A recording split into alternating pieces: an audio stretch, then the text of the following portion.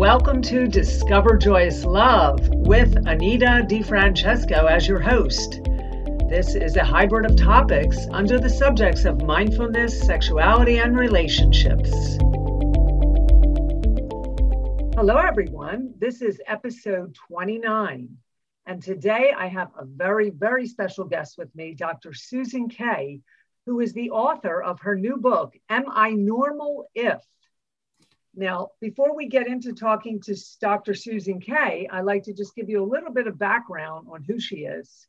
First of all, she is a sexologist and the founder of Integrative Mind-Body Therapies, LLC. She has a Facebook group, and she can be found in many different places on the internet, and she'll give us that information when we get to the end of the interview. But she is a very interesting person and has found the compassion, love, and joy in this work of Integrative Body-Mind Therapies, LLC. Her book, Am I Normal If? What a terrific title. Hello, Dr. Kaye. How are you? Hi, Anita. I just love listening to you talk. You're really good at this stuff. Yeah, well, I've known you so long and you've come such a long way. Is this your first book, may I ask, or your second, is it? Well, my first book was my dissertation. And at that time I said, I'm never writing another book. Well, here I am. But yeah, dissertation's like writing a book. Well, Dr. Kaye hails out of Philadelphia, Texas, in the Austin area, and also Los Angeles, but you're spending most of your time in Texas, correct? Right. Yeah. Yep, I've landed here. Yeah, so we have roots together, Dr. Kaye and I, from Pennsylvania, Pottstown or wherever it is. Yeah, that's where I grew up with the Amish. Wow, so you've come such a long way. So tell me, what inspired you to write this book? And you've been writing it a while, or let's start just what inspired you and what's the book about? Yeah, so what inspired me is the title, because that's what I hear in my office all day. And even at having professorships, people want to know, well, what's normal, inside of, because the topic that I'm teaching generally is sexuality. And there's a whole lot of misunderstandings or judgments about what's normal inside our sexual lives. And I said, well, what if we just take a look at what's natural for you? Because normal is this neat box that people want to put us in, and the box changes.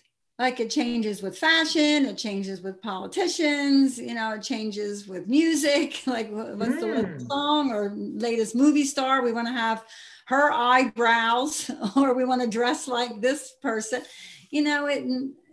Being fit, feeling that you fit in is underneath it. And as you know, working with clients and people who come in with their childhood trauma still intact and running the show, and they feel like they don't fit in because they're not, quote, normal. So let's go back to, tell me more about the book. Before we go into the book a little more, what do you do that your work revolves around this title in this book? So you work with a client base struggling with living life from the neck down. Let's talk about that, what you do actually. And the book is for anyone or for a specific clientele. So let's go there right now. Yeah, no, I think the book is for everyone. I think everyone can identify with feeling out of place or not quite in with the crowd, or how do I dress to fit in, or my orientation is different, so am I going to be accepted? I think everyone struggles with some level of, am I normal? And what my work is when we do their intakes, you go back to those earliest memories, because when we're 0 to 5, maybe even in uterine, we are gathering information through our senses. We're like little computers, like with a download going on through our senses. And that's how we read and register our world. And that's those early memories get cemented in our physiology, and especially around touch. You know what people suffer and struggle with around either the lack of touch or abusive touch, hurtful touch. You know, touch is such a huge component of our early development. And that carries, I can trace a 55-year-old virgin sitting in front of me. I can trace their story from their like early first 5 years to this virgin sitting in front of me. Interesting. So it's a challenging, it's challenging to work in a sense. Well, you know, Nita, it's for me now, it's not, because, you know, I just took each client as they came in the door. That's why I didn't get registered or licensed with, you know, a well, I have a PhD, but some of the licensing boards, you have to have certain accreditations. And I didn't go for licensing. I'm a sexologist because I didn't want a board or an organization or the DSM telling me how to run my practice. And so each person that comes into me, I see them in their own unique you with you. And I'm not trying to label them or categorize them or put them in some kind of normal box, you know? Right. And so for me, I wasn't up against having to write up notes that please a board or, you know, that please other practitioners other than myself. And so I created my own intake and I know what I'm looking for. And, you know, I just feel it's something I came in with. I chose for this life, this time around. And I feel grateful to be able to have done what I came here to do, because I was ahead of the times. I started this back in the 80s, putting hands on people and helping them to get in touch with a healthy you with you. So the people that have dormant sensitivity in their body, have never had probably touch growing up, or, you know, very unaffectionate parents, or maybe there was abuse in the family and they came out frozen. So that created a lot of armor in their bodies. Mm-hmm. And, you know, a general massage just doesn't do it.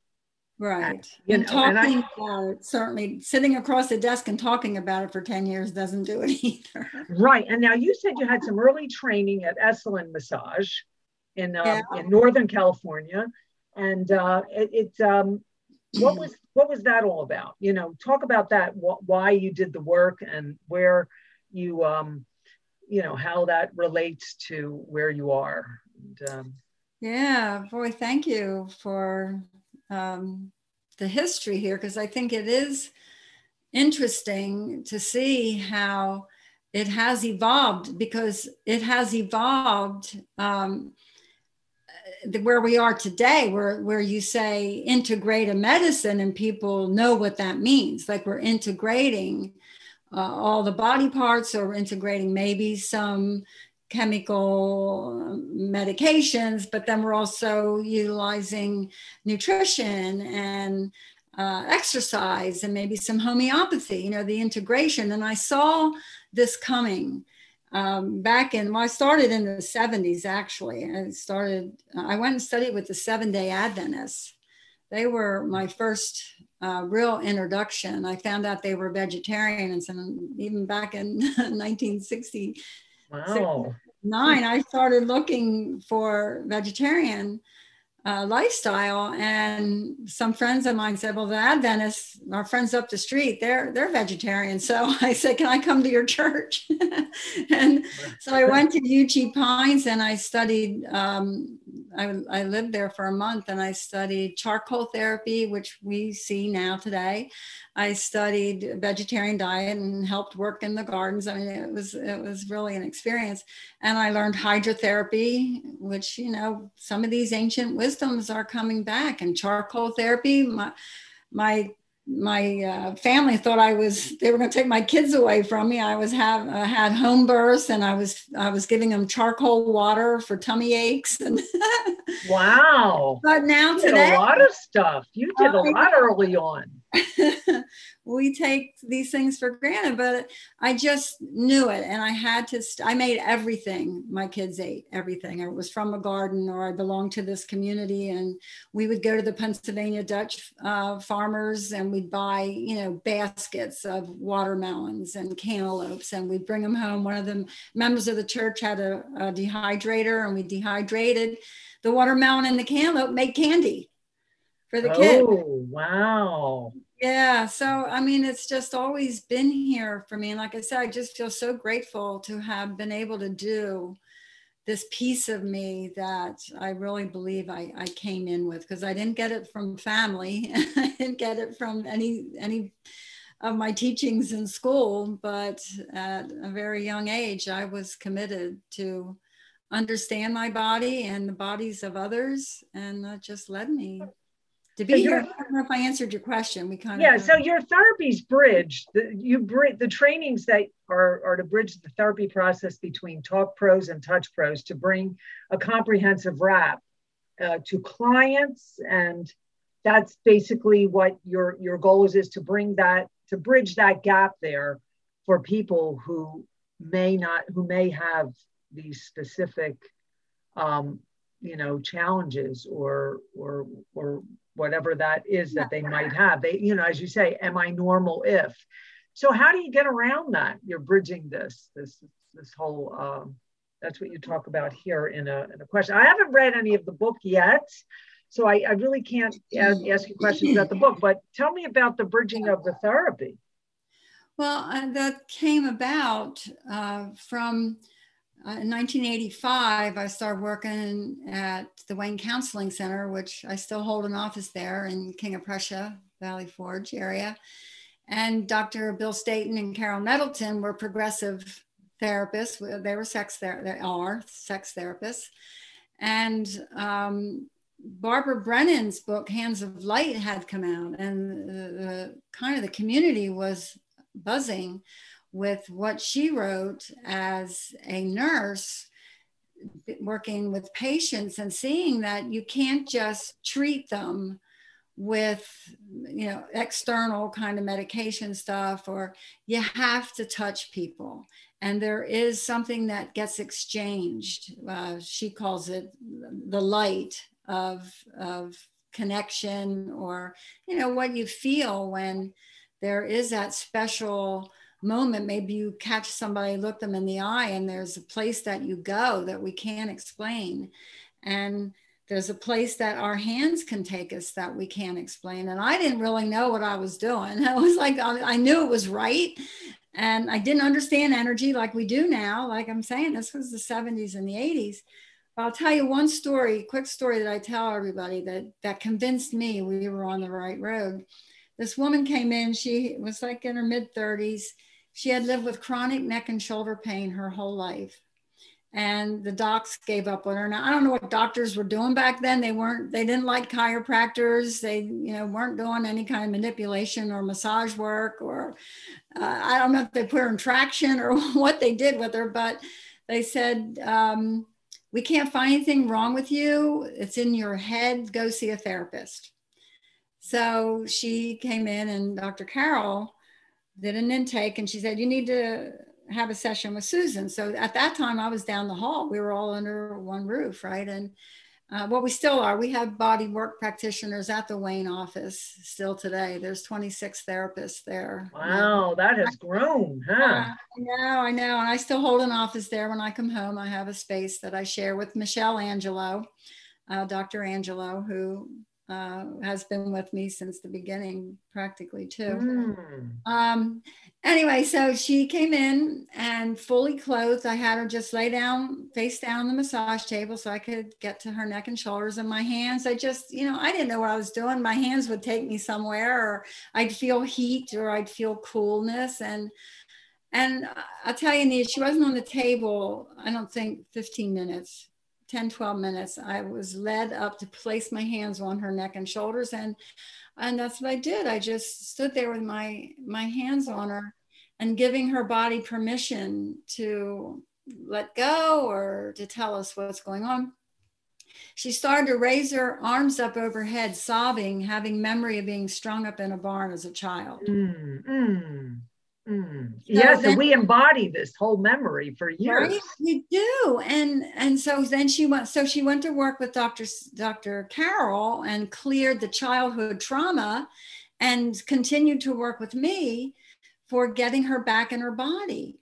And that's how it all started. Like, then when I got my doctorate in 2000, I started to train people to do what I did. And that's why we have like 9 teams around the country now of integrative therapists who do all variations. I mean, I knew this work wasn't going away. You barely had a massage therapist around in early 2000, right?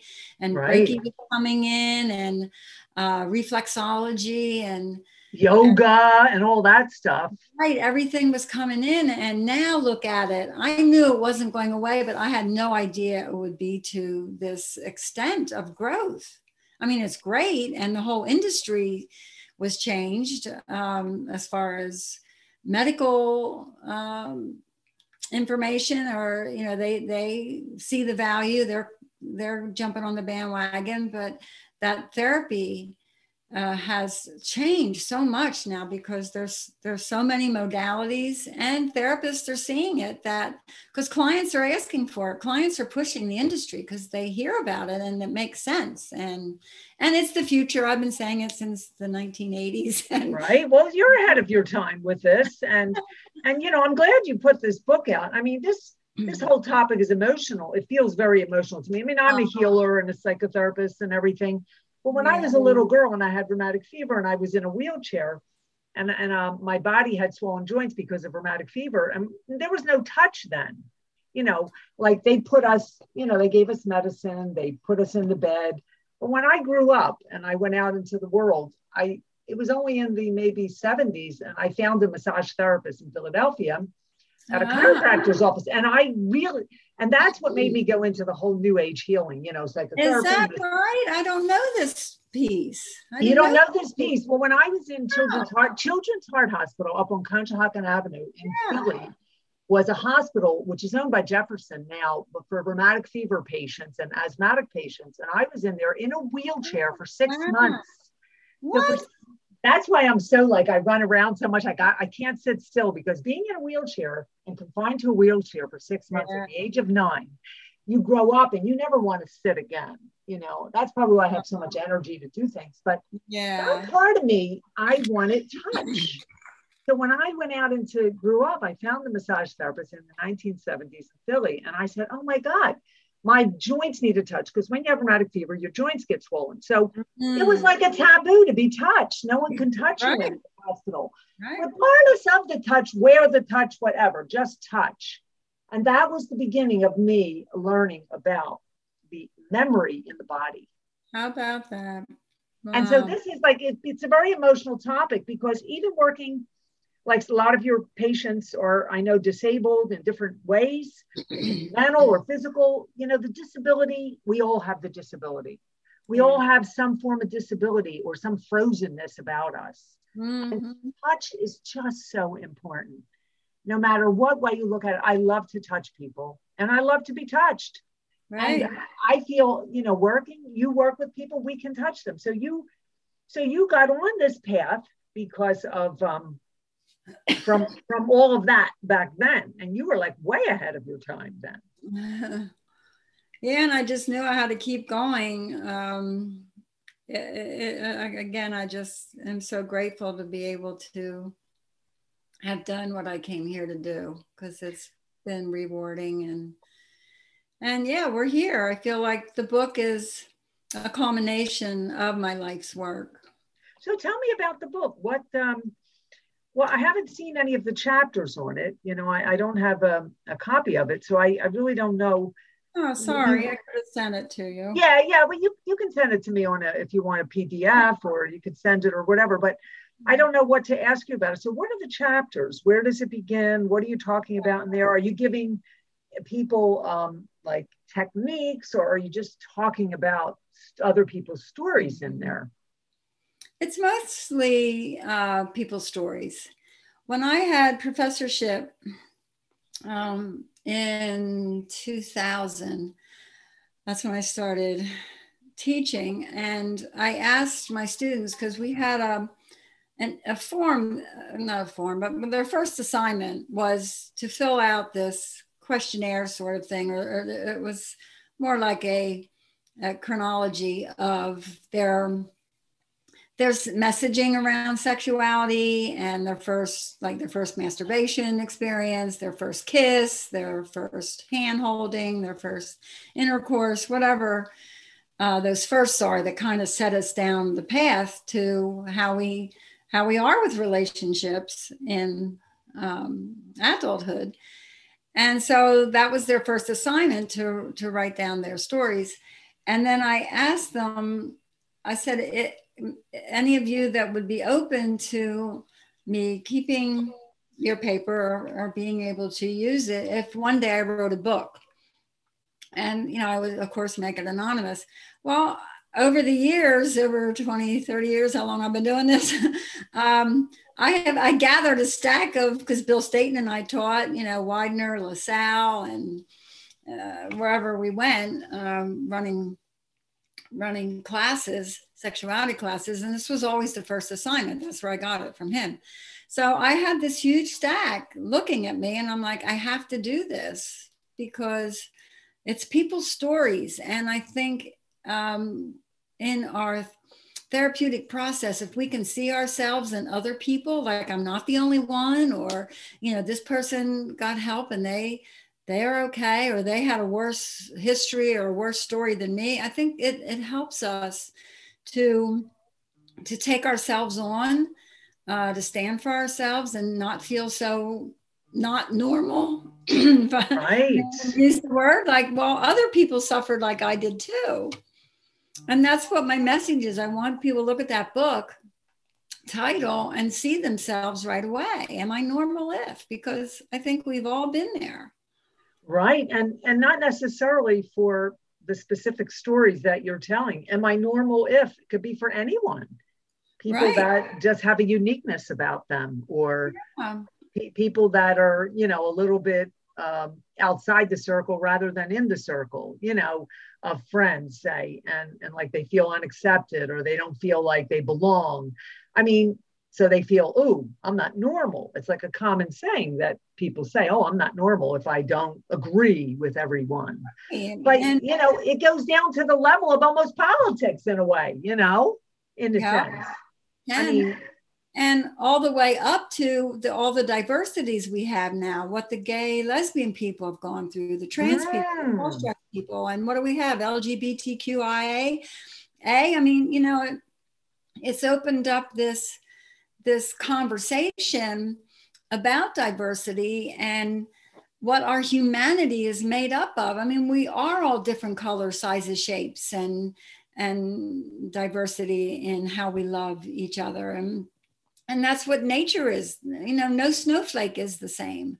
The leaves on the trees, the plants, the grasses, nature is diverse. And we have been asked to be put in these boxes to be acceptable. So I think it's really, the timing is good for the book, because it is a time where we are bursting and busting these old shoulds, and evolving. And I'm hoping that it's an evolution into us being different with each other and being different even with the planet. I mean, everything you look at is in some kind of trouble because of the way we've done it. So, and for people to come to more terms with everything going on, that to accept, to have that the bridge that, like, it's okay.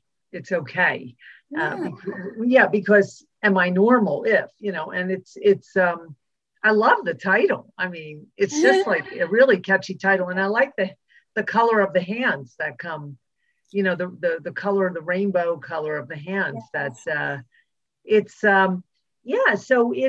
what else are the book? A lot of people's stories. And what else? Are there any, how many pages is the book?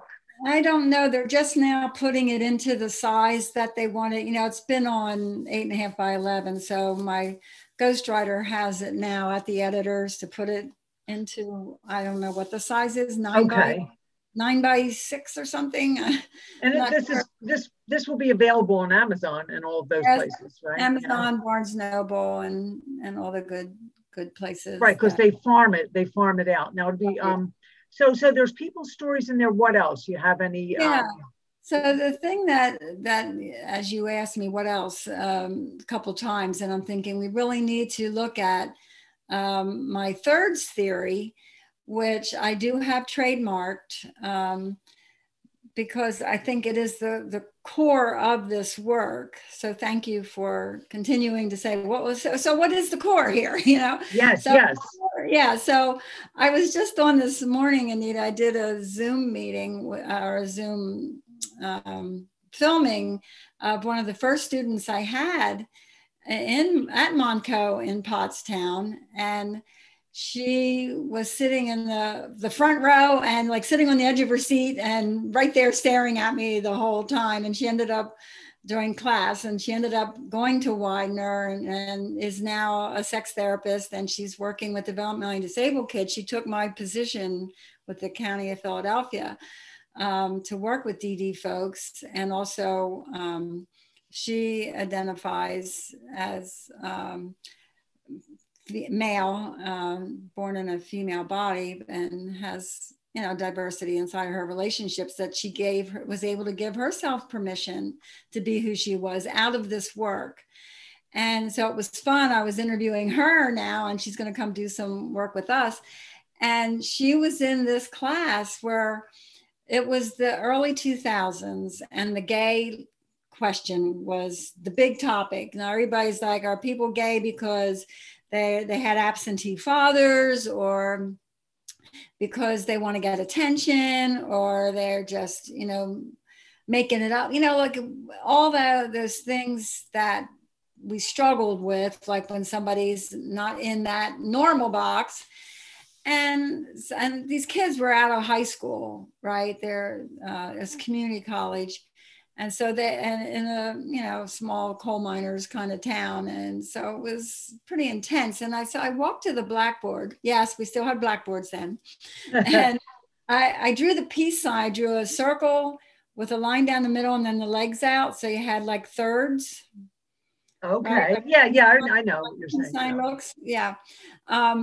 And on one side, because everybody's like, is it nature? Is it nurture? Is it the way they were born, or is it the way they grew up? Like, that's the only two categories that we at that time looked at. Now we understand, more about DNA and epigenetics, and how alcoholism and sexual abuse can be handed down genetically. Back then we didn't have this language. So I wrote, okay, here's nature. Here's how you're born. And here's what you get: 7 generations of DNA or genetic coding. You have no say over that. Here's the other half of what they look at, nature, nurture. So the nurturing is, where were you born? Were you born in the Bronx? Or were you born in Hollywood, or in the Caribbean, or Germany? Like, you have no say over that, but you get certain developmental I can't think of the word, like developmentally, you don't have much say over how that affects you, where you live. Do your parents get along? Is there, do they fight, or are you read stories at night or not read stories? It's your nurturing. Do you have parents you can go talk to, or you have to make your own dinner and sit and watch TV all night? Anyway, all those things that people report to me. This is where I do my intake. I want to know both of these pieces. And so I say, you don't have any say over that either. Like your nature nurture, you don't have any say over when you get here. But the third piece, the bottom of the peace sign, I named it Plain Damn You. And it just fell out of me. Like I wrote it on the board. I know, like I said, Tiffany was there when it happened. And we were just like, can you believe it? And like I said, I have it trademarked now, because the plain damn you is who you are, your fingerprints, your gifts to the world, you with you. And so then I drew lines up for from the plain damn you, through the nature nurture, up to Maslow's hierarchy of self-actualized adult.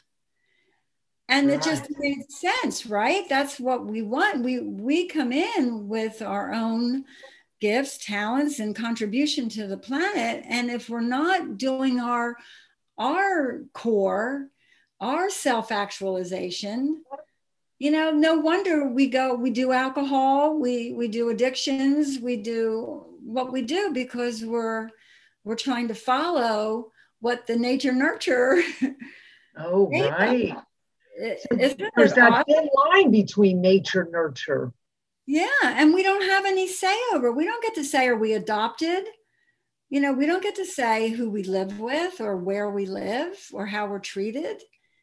But then that's what affects us, as we were talking about before, those first 5-7 years when you're only downloading information through your senses, the cognition, we don't have cognition on board till like 7 years old to make decisions or say, oh, my parents are just crazy, I don't have to. Right. And so it's like life's a box of chocolates, right? You don't know what you're going to get.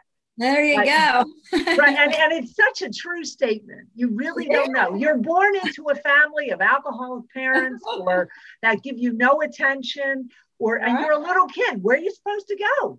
Exactly. That's why teenagers run away and things like that. Or they turn to the streets, or they turn to drugs and alcohol, because that thin line between nature and nurture. But where's the resiliency? If they get that sprawn in them, that's some kind of, like I call it the Philly sprawn. The Philly sprawn, like, hey, I'm gonna fight for myself. Yeah, I'm gonna fight for myself, because hey, I was born to have a life, but nobody sees the value of life. They just, like, my mom and dad didn't love me. Oh, they treated me bad. The sister or brother got more attention, and everybody becomes a victim. So nobody gets nurtured. But where is that? What was that statement you said? The person self-actualizing himself. What was that statement? Self-actualized adult. Yeah, Maslow's theory. But what was the statement you said? The last statement. You just said it. You are yourself, or something. You with you. Yeah. So creating yourself. You. Right. That's the next chapter. You with you. It's called you with. That's where we start. Yeah. But then the deal with you. Yeah. So how do people go in the world if they haven't had the nurture, but are they able to find that strength, you see? And they're little kids and they're been abused. So where is, with the nature is there, or how do they get back to the nature? Where's the nurture? So this is what leads them in, say, to become a client of you, a client for you later on in life, right? Right. A client for us. And Anita, that we're doing the body and the mind. Do you see the importance and the value? I mean, they're really split. They're not only split body and mind, they're split on such a level of of not normal. Right. And that's your book. Am I normal if? Yeah. That's how you got the title, in a sense, that they're not normal. Am I normal if? Because they're split so badly in that sense. Yeah. Wow. This is really I really hope this book makes it to a wide audience of people, because I think a lot of people can benefit from reading this. A lot of people can identify, and that's why I'm glad you mentioned the cover. That's why it's like one hand reaching down to all the others. Do I fit in, and all the colors of all the diversity, and then we have butterflies around for transformation. So I think people will see themselves in there. I'm hoping. So now the ideal clients. This was another thing here. Did you want to talk about who are my ideal clients, or no? Or did we talk about that? They're all ideal. Anybody, and because I think we've all struggled with some piece that is, do I fit in? How do I fit in? Is when couples come in with marriages in trouble, everybody gets the same spiel. Right, right. I don't have a template for married people or gay people or trans people. Everybody gets the same work. Because we're all the same. I think we all get the messages are different, but we all get damaged in some way. And if we don't think we're damaged, there's a problem there too, because then, there's, I mean, I'm not saying everybody, I shouldn't say that everybody's been damaged, but, and you sometimes don't find out where your broken spots are, if I can say that, until you get married or you get into a relationship. Then this stuff comes out too. Right, because you open up more emotions then, and then they start to. You're called on participating emotionally, mentally, physically, spiritually, that you weren't. Is not like you were called on before. And that's why, people say after that first year, the honeymoon's over, and because now you've settled into your old stuff. And good thing I didn't get married. I'm still on the honeymoon. I married enough for both of us. Yeah, right. I'm still on the honeymoon of life. There you go. Good for you. My next life I'm going to do. I hope I'm not coming back. I'm so glad I got to do what I came here to do. It's like, okay, universe, now I'm not coming back, right? I'm going to go to Venus and play, or I'll be somebody's guardian angel, but I am not coming back as a baby and a kid and starting over with this mess. So here's another question I have. Why trust you? The longevity. Well, did you talk about some of this?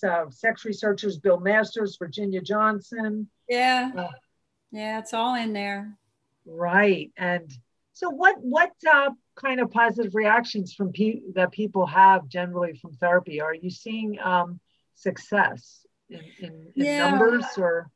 There are some great stories in there. I mean, we've been to weddings. We've had babies named after us. It's wow, interesting. You take a guy that's in his 20s, he's still living at home and working at a pizza shop, and shows up in baggy kind of shorts or pants down to your knees with knee socks up to the knee. You get my picture there? Yeah. And we take them shopping. We teach them how to buy clothes. We teach them how to go out to dinner. Well, you know this. Right. We transfer. I'm just thinking of this guy in particular here from San Antonio. He moved out. He got accepted at a college, and he's doing like music recording and in the music world, and his whole life was changed at 26 or 27. So sometimes they need the help, and it's a different type of help, and it's not something that they were exposed, had the opportunity with their upbringing. And going out into, people can go to therapist after therapist and never get really what it is that, and this is unique what you do. It's because Anita, it's like the healthcare system. They have, okay, your liver is in trouble. We're going to give you these meds or do this. We don't do individual. And that's what we do with, kids, raising them. Oh, this is good for the kids, do this. And, they're not looked at as plain damn you. They're just plain damn you. That was it, the statement. Plain damn you. Right, because you're taking away, they're putting everybody in a box, like you said.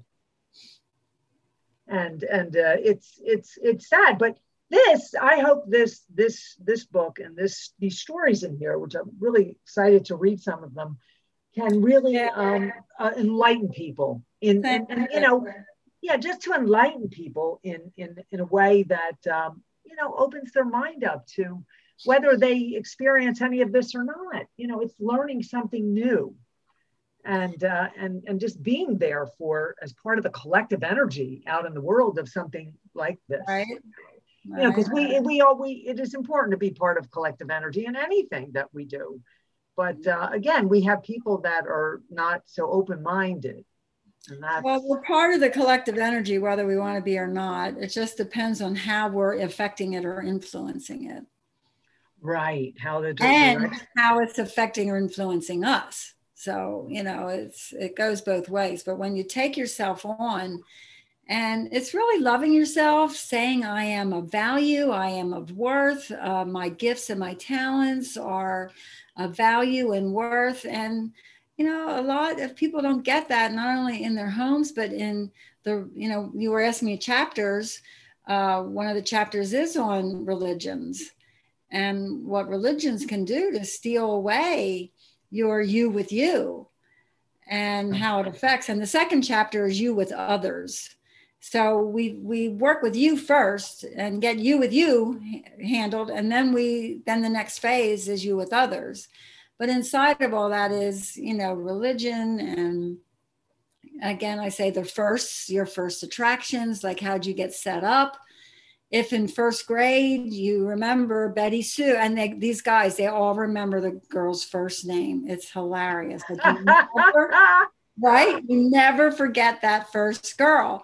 Oh yeah, Betty Sue. But I went up to her and I said, I like you. And she said, ooh, get away from me. And that did it.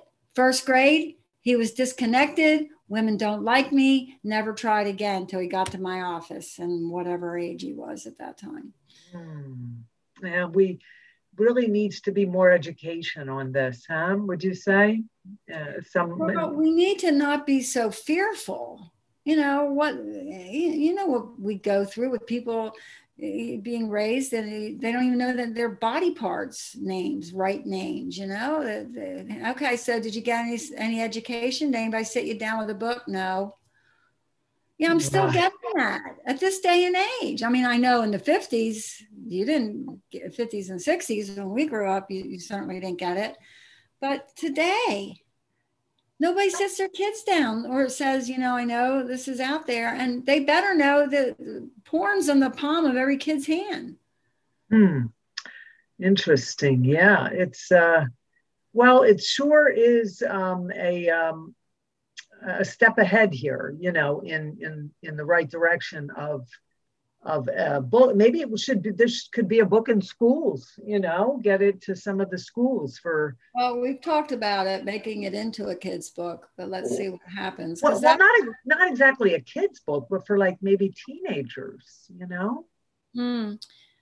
Yeah, true. Wherever, those early messages get landed. Yeah. And also, the Lady Gaga Born This Way Foundation, they're doing a lot of things for mental health. There's something, look up the Born This Way Foundation. They have a whole mental health thing going. I love that. Yeah, and it's in the schools, and they have these kids, they wear the t-shirts, I'm a mental health healer, whatever. It's interesting. She's got and you might want to get her this book just for the heck of it, Oh, yeah. Because it could be, if these kids with mental health, they're dealing with everything, transgender in schools, right?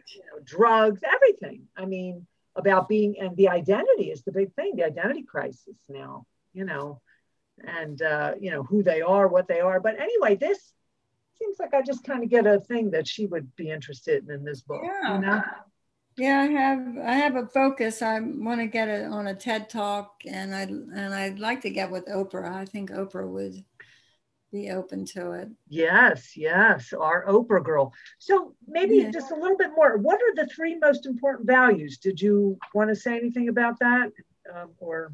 Well, I think we've really been covering it. Yep, the values, the embracing the bodies as the best friend, finding the voice, and walking kindness, forgiveness for ourselves and others. Yeah. And I'm just going by some of your questions here. But, well, what else do you want to tell me about all this? Anything else that, before we wrap it up?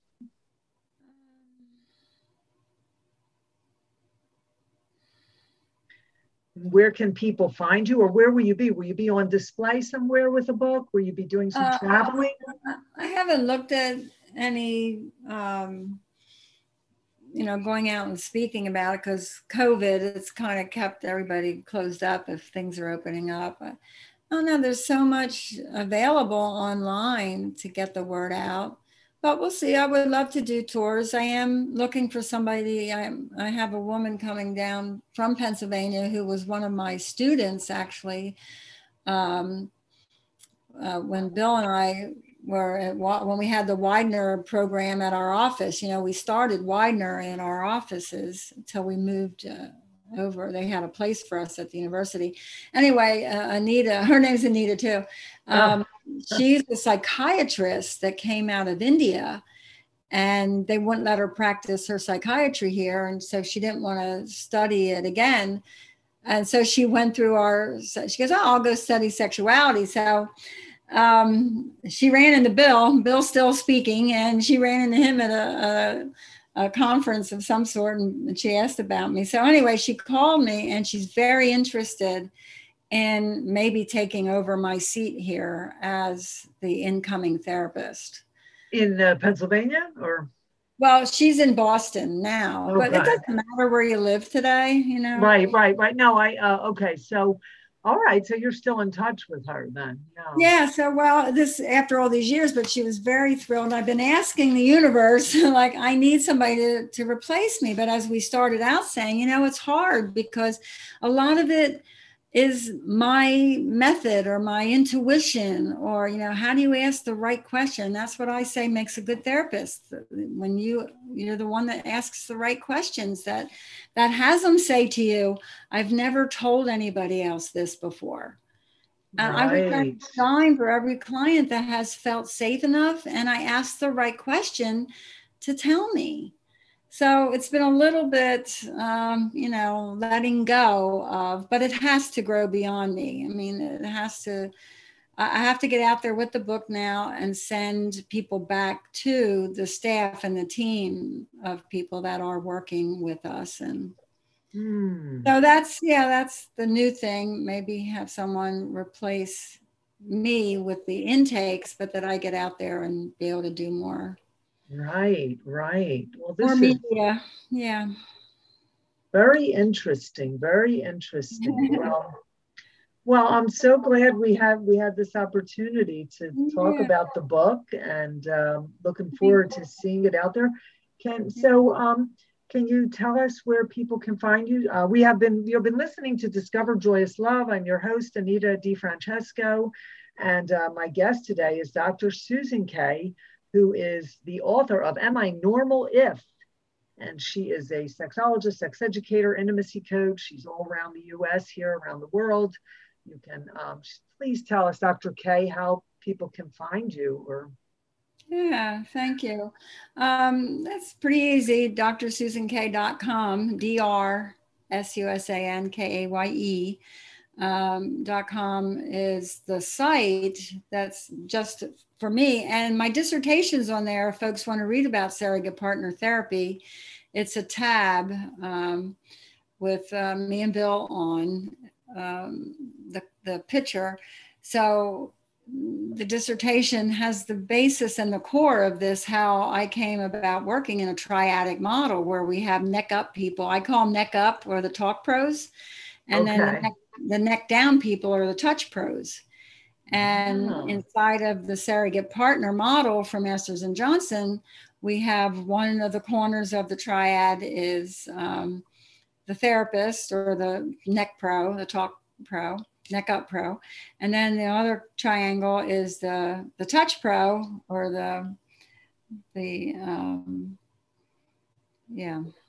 Interesting. Yeah, and it's a good combination. It works. It's really so it's a triad. You know it. You understand it. So, why was I talking about that? So you were just saying that people can where they can find you, and they can find me. Sorry. Yeah, I got off on the dissertation. Yeah, so it explains all this, how this came about out of my work with Masters and Johnson. And so, I have email, same thing, drsusankaye@gmail.com. I have people that run my social media. We have Facebook, IMBT, which is the Institute or Integrative Mind Body Therapies, IMBT International, I think, .org. If you Google me, I'm everywhere. So. All right. Well, I want to thank you, Dr. Susan Kaye, for this lovely interview today and this time. And I will be sure to promote this book because I am just can't wait to read it. Thank you. Discover Joyous Love, Anita DiFrancesco with Dr. Susan Kaye with her book, Am I Normal If? Thank you for tuning in. And that is it for today, folks.